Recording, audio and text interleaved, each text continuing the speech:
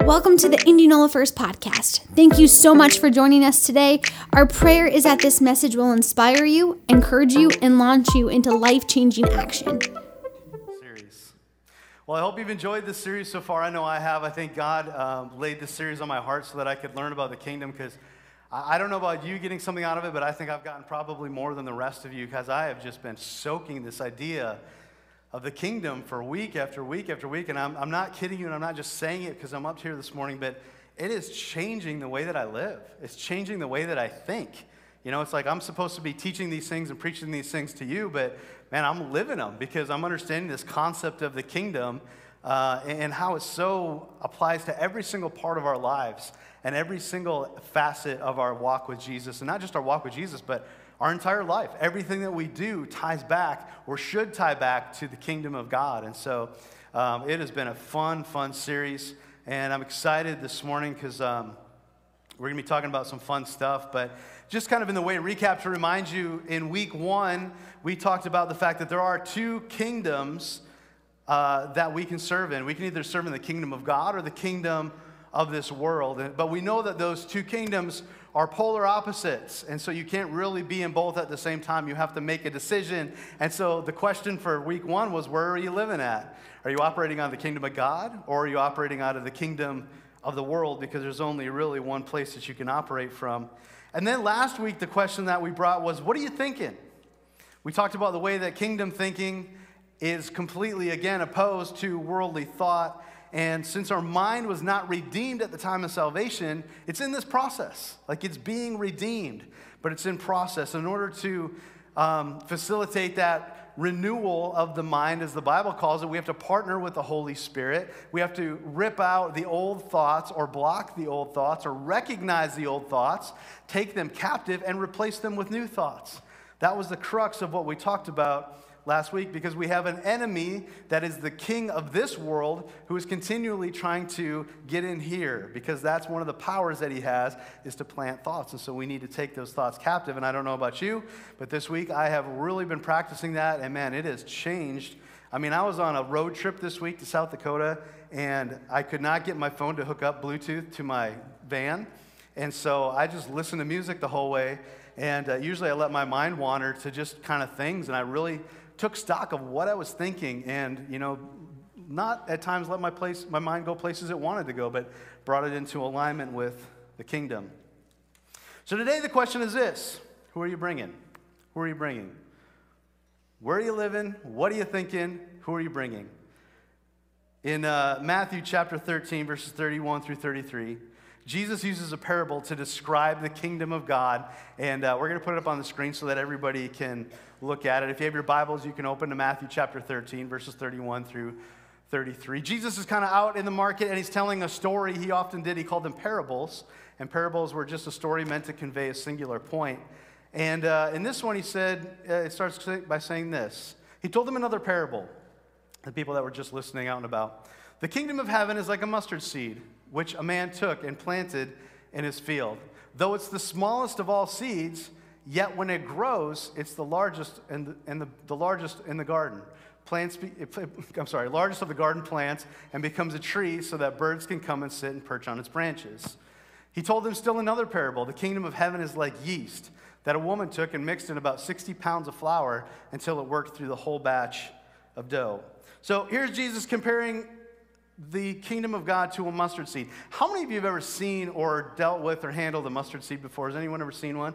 I know we did a message a while back, years ago, where we talked about faith, and we had little cards, and we put a mustard seed on those cards. And I remember we had to tape it, or we were trying to glue it or tape it or find a way. It was so hard to get the mustard seed on that card because it's so tiny. It's even hard to even use your hands with. You almost have to use a tweezer when you're dealing with mustard seeds because they're so small. But when a mustard seed is fully grown, it can get to be like 10, 11, sometimes 12 feet tall. It gets to be huge. And so the point that Jesus was making through this parable is that the kingdom of God starts out very small, but it wasn't meant to stay small. It was meant to expand.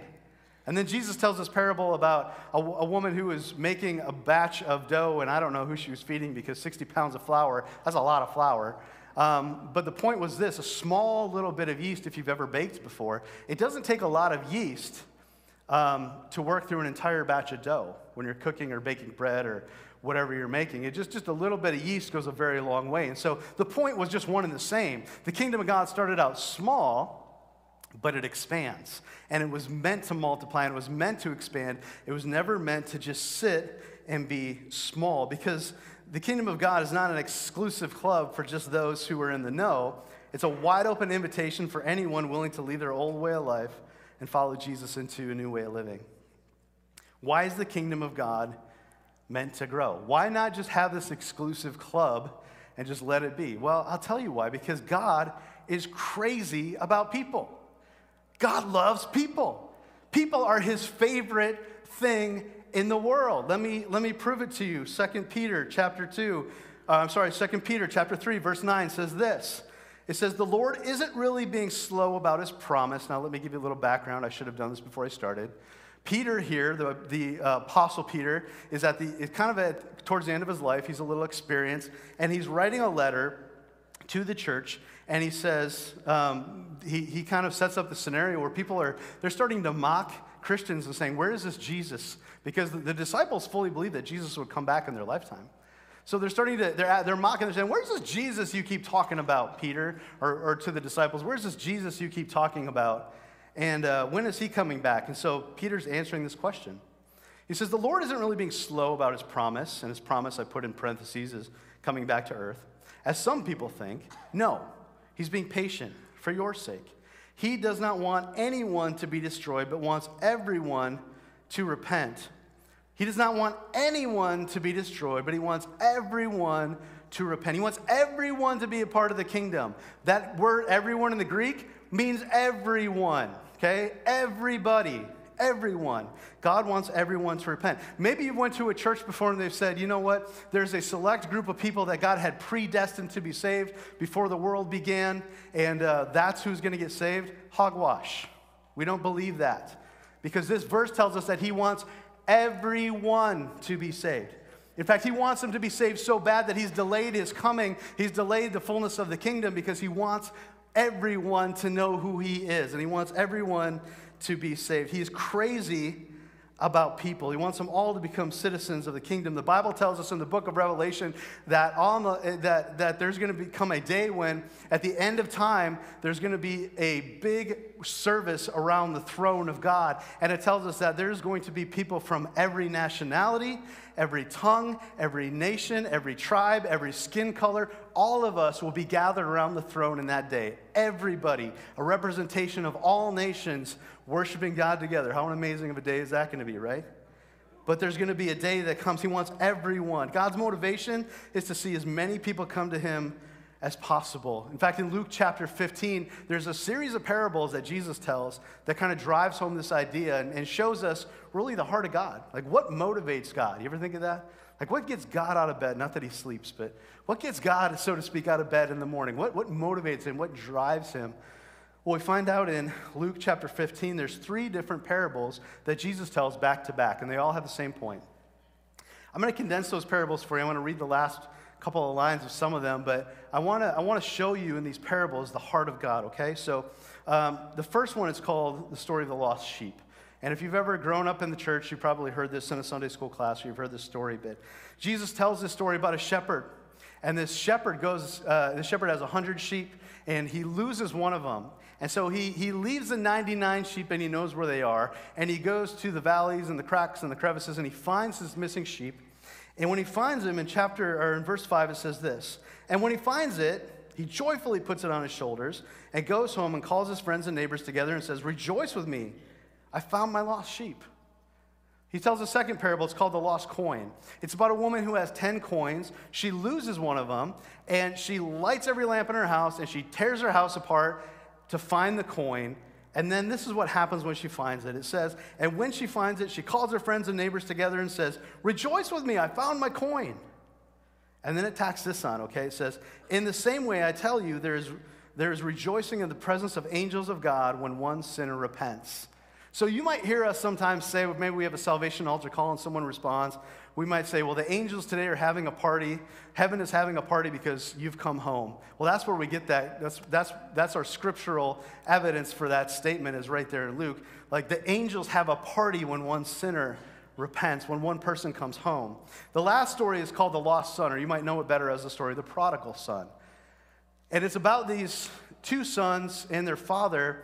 And one of the sons says, hey, I want to have my inheritance, basically saying to his dad, you're as good as dead to me. I want my inheritance before his father is even dead. And he takes his inheritance and he goes to a faraway country and he squanders his inheritance and wild parties and prostitutes. And when he's destitute and he's out of money, he's in the gutter, he decides he wants to go back to his father's house because he's going to beg his father to be a hired hand. And so he's on his way back, and this is where we catch the story up. And it says, but while he was still a long way off, the father saw him and was filled with compassion for him, even though the son had greatly offended him. He ran to his son, threw his arms around him, and kissed him. Now, let me ask you a question. How did the father know that the son was a long way off? I think it implies that he was looking. You know what I mean? I mean, this guy was a farmer, he had a lot to do. I think it implies that the father was watching on the horizon to see, maybe my son's going to come back. Maybe my lost child will come back to me. And then when he sees him, what does he do? Does he wait for his son to come to him? No. He gets proactive and he runs out to him and he meets him out there and he forgives him and he restores him. And it's an amazing story. But here's the point of all of these stories. God is crazy about people. God's treasure is people. That's what he loves more than anything. It's what motivates him. Have you ever wanted something so bad that it just obsesses your life and takes over your life? I know I've told this story before, but I think it bears repeating because it's just a time in life when I wanted something so bad I could taste it. I was younger, this is a ways back, but for Christmas, I wanted a Nintendo, okay? And I'm not talking about a Switch. I'm not talking about a Wii. I'm not even talking about a GameCube. Man, I'm talking about an old school, 2 shades of gray NES that came with a little clicky gun. It came with Super Mario Brothers and Duck Hunt. And that little clicky gun, and when you play with Duck Hunt, that stupid little dog would make you so mad when he would laugh, when you'd miss, you just shoot the TV, hoping to shoot the dog, and you could never shoot him, and you just get angry about it, and you'd throw your controller. You guys know what I'm talking about? The old school NES, the first one. And this was like 1985. And I remember it was like 2 months before Christmas. I had asked for this for Christmas. And, it was an expensive gift back then. It was like $100, which today, is like laughable because game systems are $500, $600, $700. But it was like $100. It was a big ask, And I didn't know if I was going to get it, but I was so excited about having a Nintendo. It's all I could think about. I would go to my babysitter's, and she had a catalog. Younger people, that's like Amazon in a book, right? It's a catalog. And it had like 3 pages of Nintendo games. And I would sit there every single day, and I would just read the description of every single game. And I would just imagine myself with my Nintendo hooked up to my TV, and I'm playing these games, and I just over and over and over, and I rehearsed it and rehearsed it and rehearsed it. And I was so twisted up about this game system that it came time to, it was Christmas Eve. And I'd been watching like a guard dog underneath the tree to see if there was a box that was big enough to be a Nintendo, because I knew the size of the Nintendo. And I had not seen one with my name on it that would represent a Nintendo. And so I was getting a little bit nervous. And it came Christmas Eve, and I've been watching, and it still wasn't underneath the tree. So we made a last-minute trip to do some shopping in a neighboring town, and I was so twisted up about this thing. I thought, well, maybe this is it. Maybe they've been waiting till the last minute. And I was watching them because, they told me to stay in the car. I'm like, okay, this is it. They're going to get it to surprise me. And they came out with a tiny little bag. And I started crying. I mean, I was so twisted about this thing.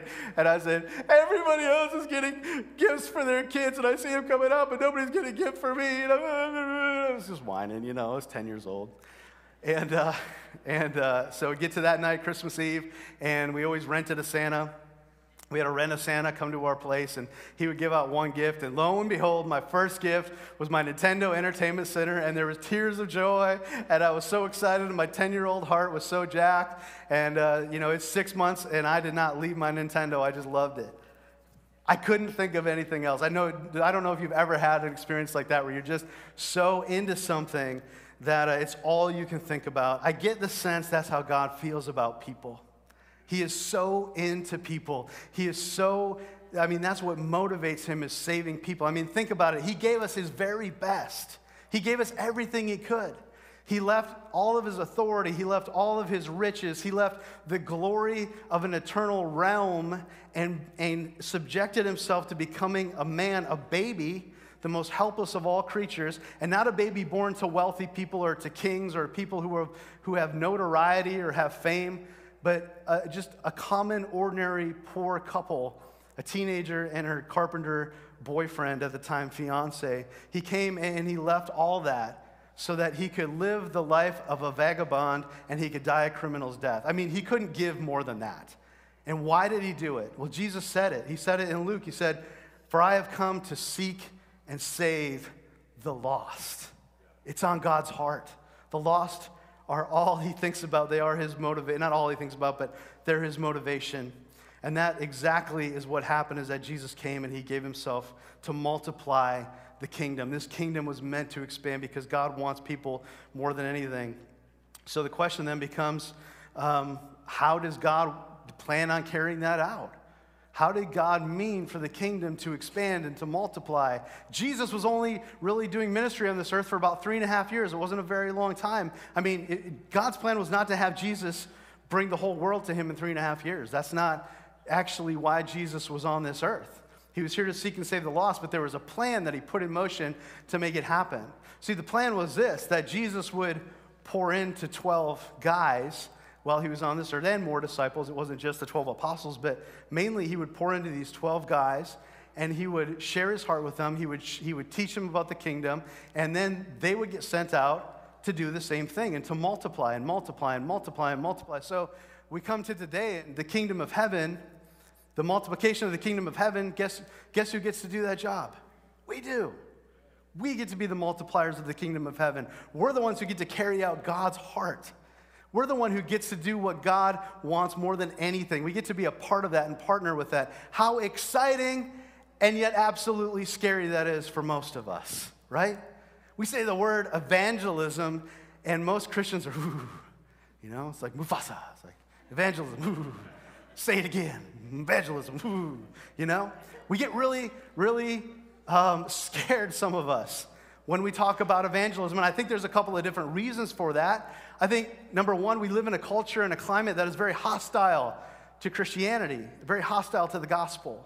50, 60 years ago, a lot of people had grown up in church. A lot of people believed the Bible was true. And so, if you talked about your faith, it was more accepted and people understood where you were coming from. But in 50, 60 years, we live now what's called in a post-Christian world, and a lot of people have never gone to church. They don't understand the Bible. They're skeptical of clergy. They're skeptical of church. They're skeptical sometimes even of the Bible. And so we go out into this climate where people are skeptical, and not only just skeptical, like downright hostile, because we have some people label us bigots and hateful, and they label us as judgmental, and they've had bad experiences before, and it all gets thrown on us. And so it creates this climate where it's very hard to talk about what you believe because there's opposition, and there's things out there that people have experienced that all of a sudden gets reflected on you. And so it's intimidating to go out and to talk about your faith. And not only that, I think it's also intimidating to talk about your faith because sometimes even as pastors and evangelists, and I may be guilty, I hope not, but I might be, of making evangelism this kind of one-size-fits-all thing, where we tell these stories about, I remember going to camp and hearing stories specifically about kids who would get up on lunch tables and they would just preach the gospel with boldness, and all these kids would would be saying, "What can we do to get saved?" in the lunchroom, and they'd be coming down, and I was like, if that's evangelism, no way, man. I have a hard enough time getting up and giving a speech that I have to give in speech class, let alone talking about my faith in a room full of people, who could just beat me up.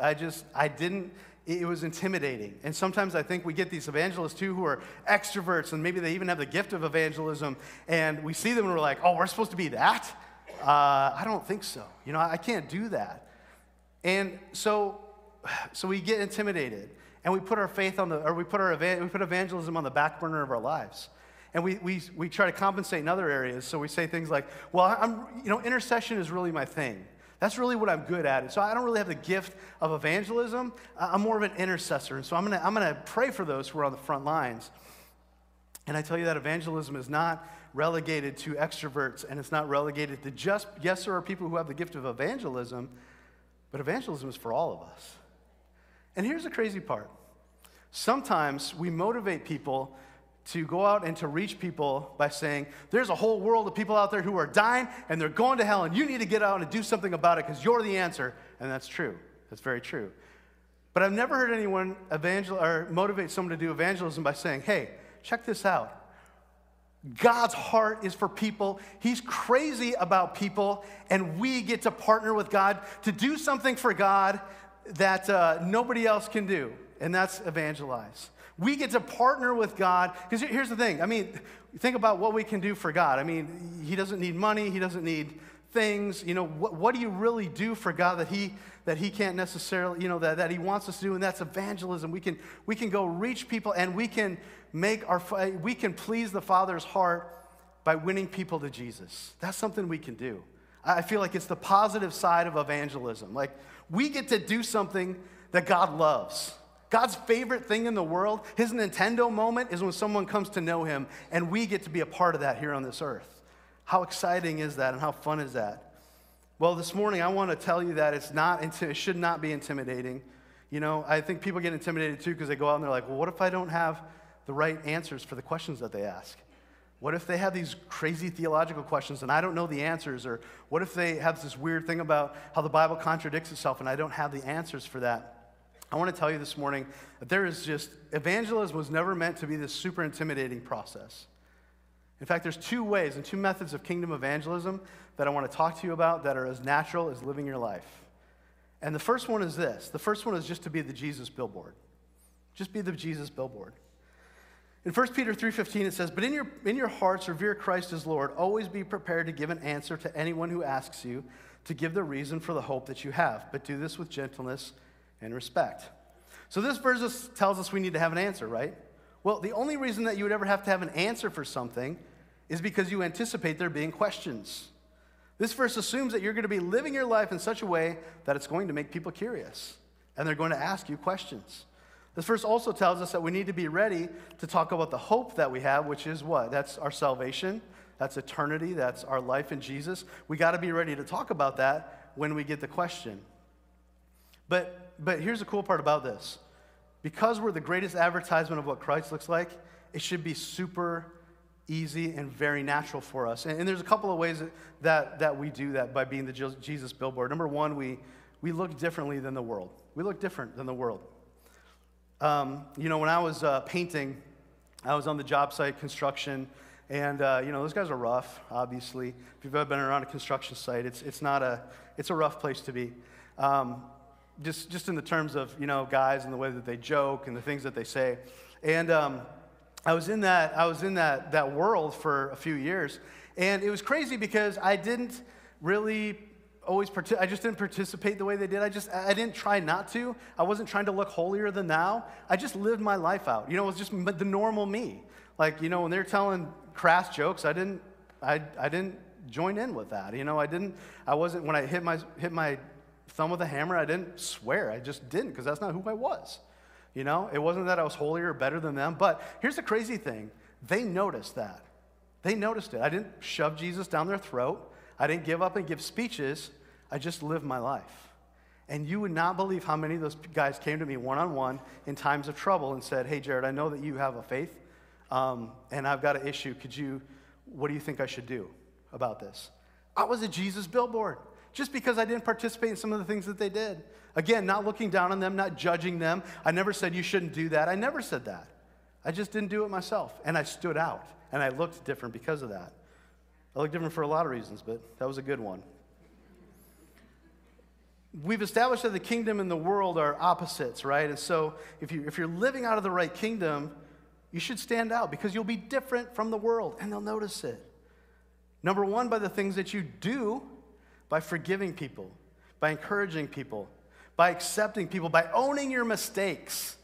Just doing the things that we would do as a Christian. You're going to look different. Like, who owns a mistake when they make it anymore? That just doesn't happen.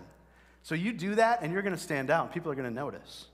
But it's also by the things that I don't do, or we don't do, and that's what I talked about a little bit, like not participating in sin. How about not gossiping? Because you always have that group of people that get together and they talk about the boss, or they talk about other coworkers. What if you just don't? What if you're not one of those people that throw someone on the bus under the bus to get ahead? What if you say love covers a multitude of sins, and you step in and you take the hit for them? I mean, those things are weird to the world, and you're going to stand out. And then they're going to come to you, and they're going to ask you a question. Let me ask you, is it intimidating to answer a question about your life? Not really. Not really. It's not like getting up and memorizing a speech or memorizing a method of evangelism. It's just living your life to be a billboard for Jesus. So you look different than the world. The second way you'd be a billboard for Jesus is by looking attractive. This is harder for some of you than it is for others. Just kidding. If we follow Jesus daily, there will be this process where we tend to look more and more like him and less like ourselves. And that's a good thing, because Jesus was attractive to people. Obviously, I'm not talking about his physical appearance. I'm talking about his character, his nature.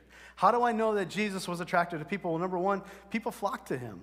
They hung out with him. There's large crowds that followed him wherever he went. You don't follow someone who's not attractive, who's not interesting, who doesn't have a good persona to be around. The other way that I really know it is that kids love Jesus. They would flock to him. In fact, the disciples at one point tried to beat him away and said, hey, get out of here. And Jesus said, no. Let the little kids come. Let the little kids come. I want to bless them. And he used them as an object lesson. But, kids loved him. And so I know that people were attracted to Jesus. And so just by the very nature of us looking more like him, we're going to be attractive to the world. We look more like him. We have more of the Holy Spirit on us. And there's this thing called the fruit of the Holy Spirit. It's talked about in Galatians chapter 5. And basically what it means is that when the Holy Spirit is flowing out of us, we're going to have certain actions that flow out of us as a byproduct of our relationship with God because of the Holy Spirit controlling us. And a couple of those things I'm just going to mention, one of them is love. How controversial is it when you have someone who loves you? How much do you hate people that love you? No, nobody does. If someone genuinely loves us, you want to be around that person. How about someone who has joy? Like how fun would it be to hang out with Buddy the Elf all day long, right? Just joy resonating and excitement resonating from them. How about peace? In a chaotic world, someone who is at peace, even when things are crazy, even when their life should be crazy, even when maybe there's something in their life that people know about, like a sickness, a disease, something that should just throw them off kilter and make them go crazy, but they have complete peace. How many know that that's attractive to people? And people are going to want to know, like, how do you have that so much peace? How are you so calm all the time? What about patience? A person who's patient, they can diffuse even the angriest situation. Someone who doesn't just react right away, but they're calm and they're collected and they're patient with you when you make mistakes. I mean, you want to hang around people like that, do we not? Those are just the first 4 fruits of the Holy Spirit that are mentioned in Galatians chapter 5, and there's a whole list of them. But the point is this. I mean, I could go on, but I think you get the picture. By way of living a Spirit-filled life, you're going to automatically display these qualities. They're just going to be a part of who you are. And then the awesome part of that is you're going to get an opportunity to share the kingdom with people when they start to ask questions. I love that you don't have to memorize speeches. I love that you don't have to, memorize 4 spiritual laws or memorize, there used to be this thing called evangelism explosion, and you'd knock on people's doors and you go through this memorized script. You don't have to do those things. You just have to live your life. You have to follow Jesus, and you have to follow him close. Otherwise, you're going to look like the rest of the world. But if you are, you're going to look different enough where people are going to ask you questions. You don't even have to go to them. They're going to ask you questions. So there's being a Jesus billboard. The second way that's just natural evangelism, kingdom evangelism, is evangelism through power. And this is one that I'm going to camp on for a little bit because I think we're missing it. I really do. Luke 9:11 says this, "But the crowds learned about it and followed him. He welcomed them," this is Jesus, "and he spoke about the kingdom of God." Notice he spoke about the kingdom, "and he healed those who needed healing." Luke 10:8-9. When you enter a town and are, this is Jesus talking to his disciples. He sent them out on a missions trip. I don't know if you knew this. It's kind of interesting. Jesus, before he left this earth, he sent his disciples out on a missions trip, like a test run. Like this is what you need to do. This is what I'm calling you to do. I want to see how you do. Well, I'm here to mentor you through it. So he says, when you enter, he's giving them a pep talk before they leave. When you enter a town and are welcomed, eat what's offered to you. Heal the sick who are there and tell them the kingdom of heaven has come near to you. So he says, you know what? If you're going to go out, heal the sick and preach the kingdom. In the verse before, we see that God preached the kingdom and healed those who needed healing. In 1 Corinthians 4:20, it says this, for the kingdom of God is not a matter of talk, but of power. Church, the kingdom of God is a kingdom of power. If you follow the same Jesus of the Bible, it says at the end of Luke, when you read at the end of Luke, there's what we call the Great Commission. It says, go preach the gospel to every creature. It says, oh, by the way, these signs will follow those who believe. In my name, they will cast out demons. In my name, they will lay their hands on the sick, and the sick will recover. The gifts were meant for us. That power that Jesus had, the Bible tells us, resides within us. And Jesus said in the Bible, even greater works will you do than what you saw me do. Church, we have power, and I don't think we're tapping into it. You know, when you go up to someone who is blind and you pray for them and they start to see, how many of you know that there's going to be no theological debates over who God is or whether he exists or not? It's pretty much settled. They're just going to want to know how they can get a piece of that, right? That those power gifts were not just meant for the church. Yes, they were meant for the church. Healings were meant for the church. Miracles were meant for the church, and we should see those things happen. But I'll tell you what, even more they were meant for out there, because they're proof that God is who he said he is, and they're proof of the message that we're talking about this morning. And I think that we miss it so many times, and it's just, it's incredible because God gives us this, he gives us this overwhelming, insurmountable task. Go reach the world for me. It's a hard ask. It's a big challenge. But he says, you know what? I'm going to give you the tools to make it happen. But here's the thing. We've got to take advantage of those tools. When is the last time that you were telling someone about your faith and you said, hey, can I pray for you to be healed? When's the last time you just saw someone? And I know that this is a little bit intimidating, but at the same time, how amazing is it if you just saw someone who was in a wheelchair and said, hey, can I pray for you that God heals you? And most people would take that prayer, honestly. They don't care. And you would pray for them, and they get up and they start to walk. I mean, how incredible would that be? And how easy is it to share the gospel when you see an act of power like that happen? I want to let you know, folks, that you might have gone to a church that said those things were for yesterday. Those things were, those power things, those miracles, those healings, those things that you saw, those were for yesterday. But I want to let you know they're not. There's no place in the Bible, and I challenge anybody to find a place in the Bible where it says that the power stopped at any point, and it wasn't meant for today. Show it to me. I'd love to see it, because it's not in there. You're not going to find it. You can look all day long. I challenge, I'll give you $100 to anybody who can tell me that the power stopped. Because I know it doesn't. I've read the Bible. I know it. The power is meant for today. Here's the crazy thing about the kingdom. And I don't know if you ever thought about this, but why are those miracles so significant? I'll tell you why. It's because the kingdom came. The kingdom comes, and I'll tell you why. Because when people are healed, think about the kingdom. There's no sickness in the kingdom of God. So when the kingdom comes, people get healed. People were delivered from demonic possession. Why? Because in the kingdom there is freedom, complete freedom. And demonic possession puts people in slavery. People were raised from the dead. Why? Because there's no death in the kingdom. How fun would it be to walk into a funeral, lay your hands on the person in the casket, see him get up, and go have a party? Wouldn't that be awesome? I mean, you wouldn't even have to Joe Diffie prop them up beside the jukebox because they could dance by themselves. Food was multiplied in a miraculous way. Why was food multiplied? Because there's abundance in the kingdom. When the kingdom comes, the power comes with it, and the revealing of the kingdom comes with it. And that, guys, is for us today. And I want to let you know that this power, maybe you've experienced it yourself, maybe you're in here and you've never experienced it, and you're like, I don't even know if that's real. I want to have a couple of people come up this morning, and I want them to share some very real stories. And I'm going to actually ask my wife, first of all, if she could grab the mic. I'm going to ask my wife to come up, and I want her to share just a real quick story about how she's seen this impact in her life. When I was 2-ish, I had a baby brother born. I was born in Oklahoma. My family moved to Wisconsin. And my brother was born in Wisconsin on the kitchen floor. Planned that way, but I was there. I saw it happen. And he was born a healthy, thriving baby boy. And that was in November 1st. And in the next spring, he developed like a congestion that didn't really go away. And my parents thought, well, maybe it's because we moved to Wisconsin and we're not used to, cold and things like that. But it continued to get worse, and he wasn't eating well. He wasn't nursing well. My mom tried to bottle feed him. That didn't really help much at all. And so they took him to the doctor, and the doctor said, I just think he has a bad cold.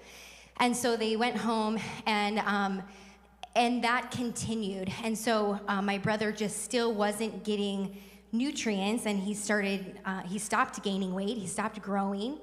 And this went on for a while. I don't know the exact, months, weeks, whatever. But the doctor had my parents start giving him baby food to get more nutrients in that. And he wasn't growing. He couldn't keep any food down. And so I remember this vividly, like everywhere, if we went anywhere, or even at home, there would be a towel on the floor, a towel on my mom's lap, and a towel like on her chest, and my brother just sitting on her lap always, because he didn't have energy to move anymore. And he had learned to walk as a toddler, but he just kept getting more and more sick and had stopped walking, had stopped gaining weight. And they took him to the hospital, and they ran a whole bunch of tests on him. And they did, at the time, a sweat test, and they diagnosed him with cystic fibrosis. And at that time, would be the early 1980s.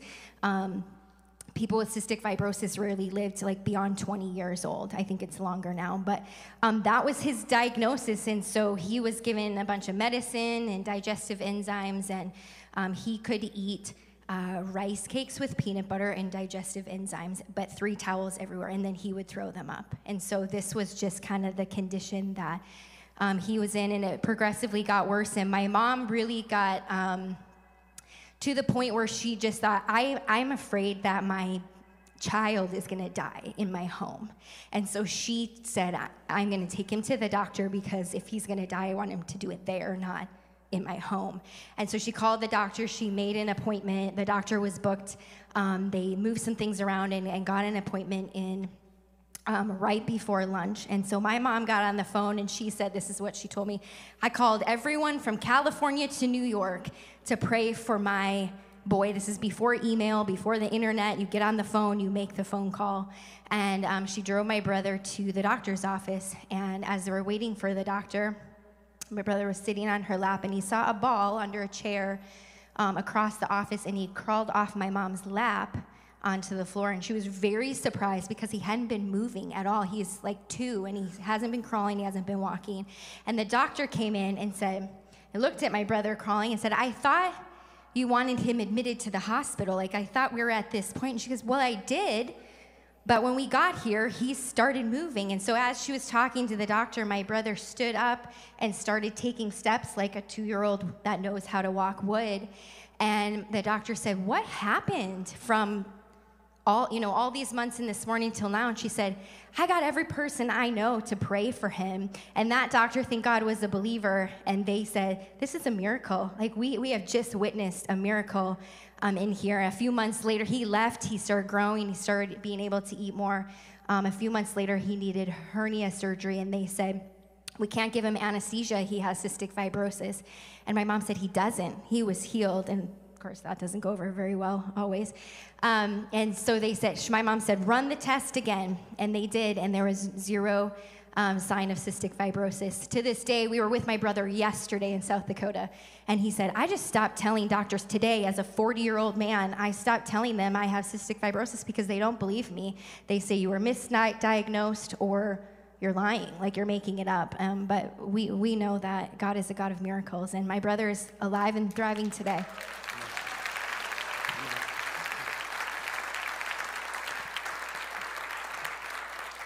Guys, it happens all the time. Miracles, the power of God is real. I want Pastor Donnie to tell his story too. Well, so many of you might know or may not know that my wife and I, before Maddie was born, we actually had, she had 2 miscarriages before our Maddie was born.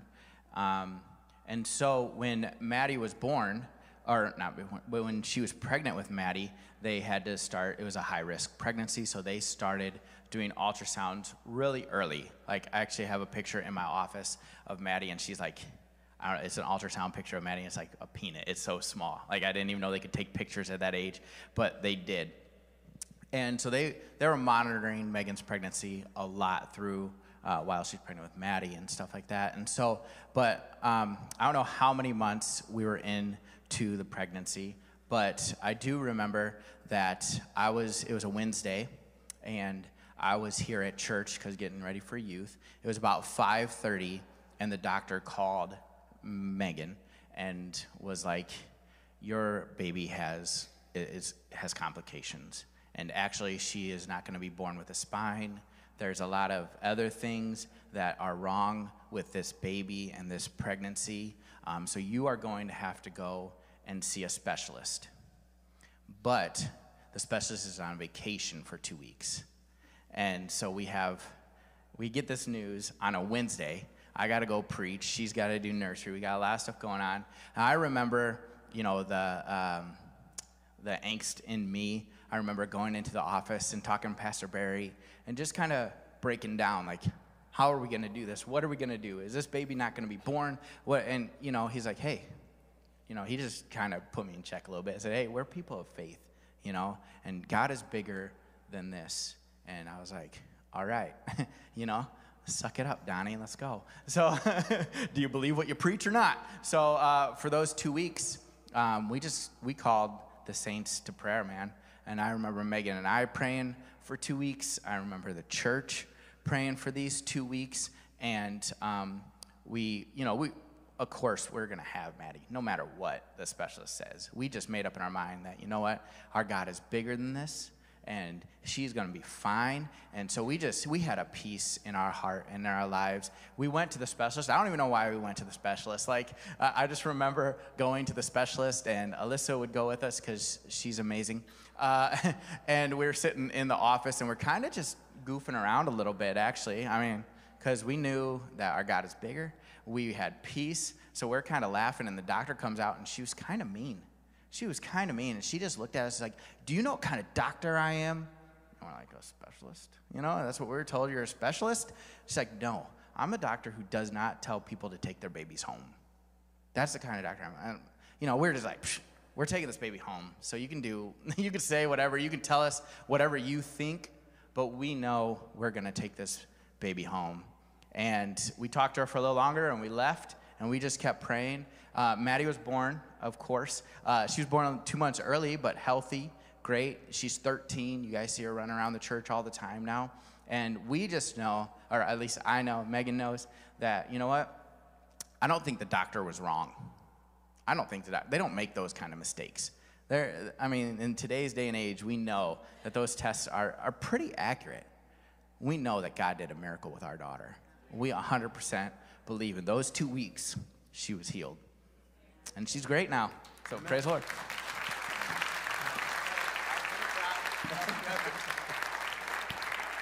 Other than her affinity for acting out musicals at home, she is great. Guys, the power of God is real. It is very real. And here's the thing, you have a good father who wants to display that in your life. And even as much as he wants to display it in your life, he is dying to display it outside these walls to people who don't know him, because God loves people. He's crazy about them. This thing of evangelism, this idea of reaching people is a privilege for us to be a part of, not something we should be intimidated by, not something that we should live in fear of. It should be something that's our heartbeat, because God loves people, and we get a chance to, please God just by helping people understand who he is. And it's so easy. It's just living your life in the Holy Spirit, letting people ask questions. And then it's looking for opportunities to display his power. I don't expect you to just, necessarily go out and just find people, in the hospital and pray for them to be well. You're welcome to do that. I wouldn't mind if you did, but I don't expect you to do that. But if you're running across people in conversation and they have an ailment, instead of saying, oh, I'm sorry to hear that, I'll be praying for you, pray for them and say, hey, let's see God heal you right now, especially people who don't know Jesus. So I want to end this morning in a little bit of a unique way. I'm going to ask our prayer teams to come up front. So prayer teams, if you would, just go ahead and come on up front. Here's what I'm going to do. In just a second, I'm going to have the guys, there's a playlist up there. You can go ahead and play it. We're just going to listen to some music. And if you're online this morning, our stream is going to shut down here in a sec, just because we can't, with the copyright music, it can't happen. But if you're online this morning, I want to encourage you, if you're looking for God to do something miraculous in your life, I want you to reach out and believe that God can do that, because he wants to display his power in your life this morning. But for those of you that are... Thanks for being a part of the Indianola First podcast. Join us next week to stay updated on our latest messages.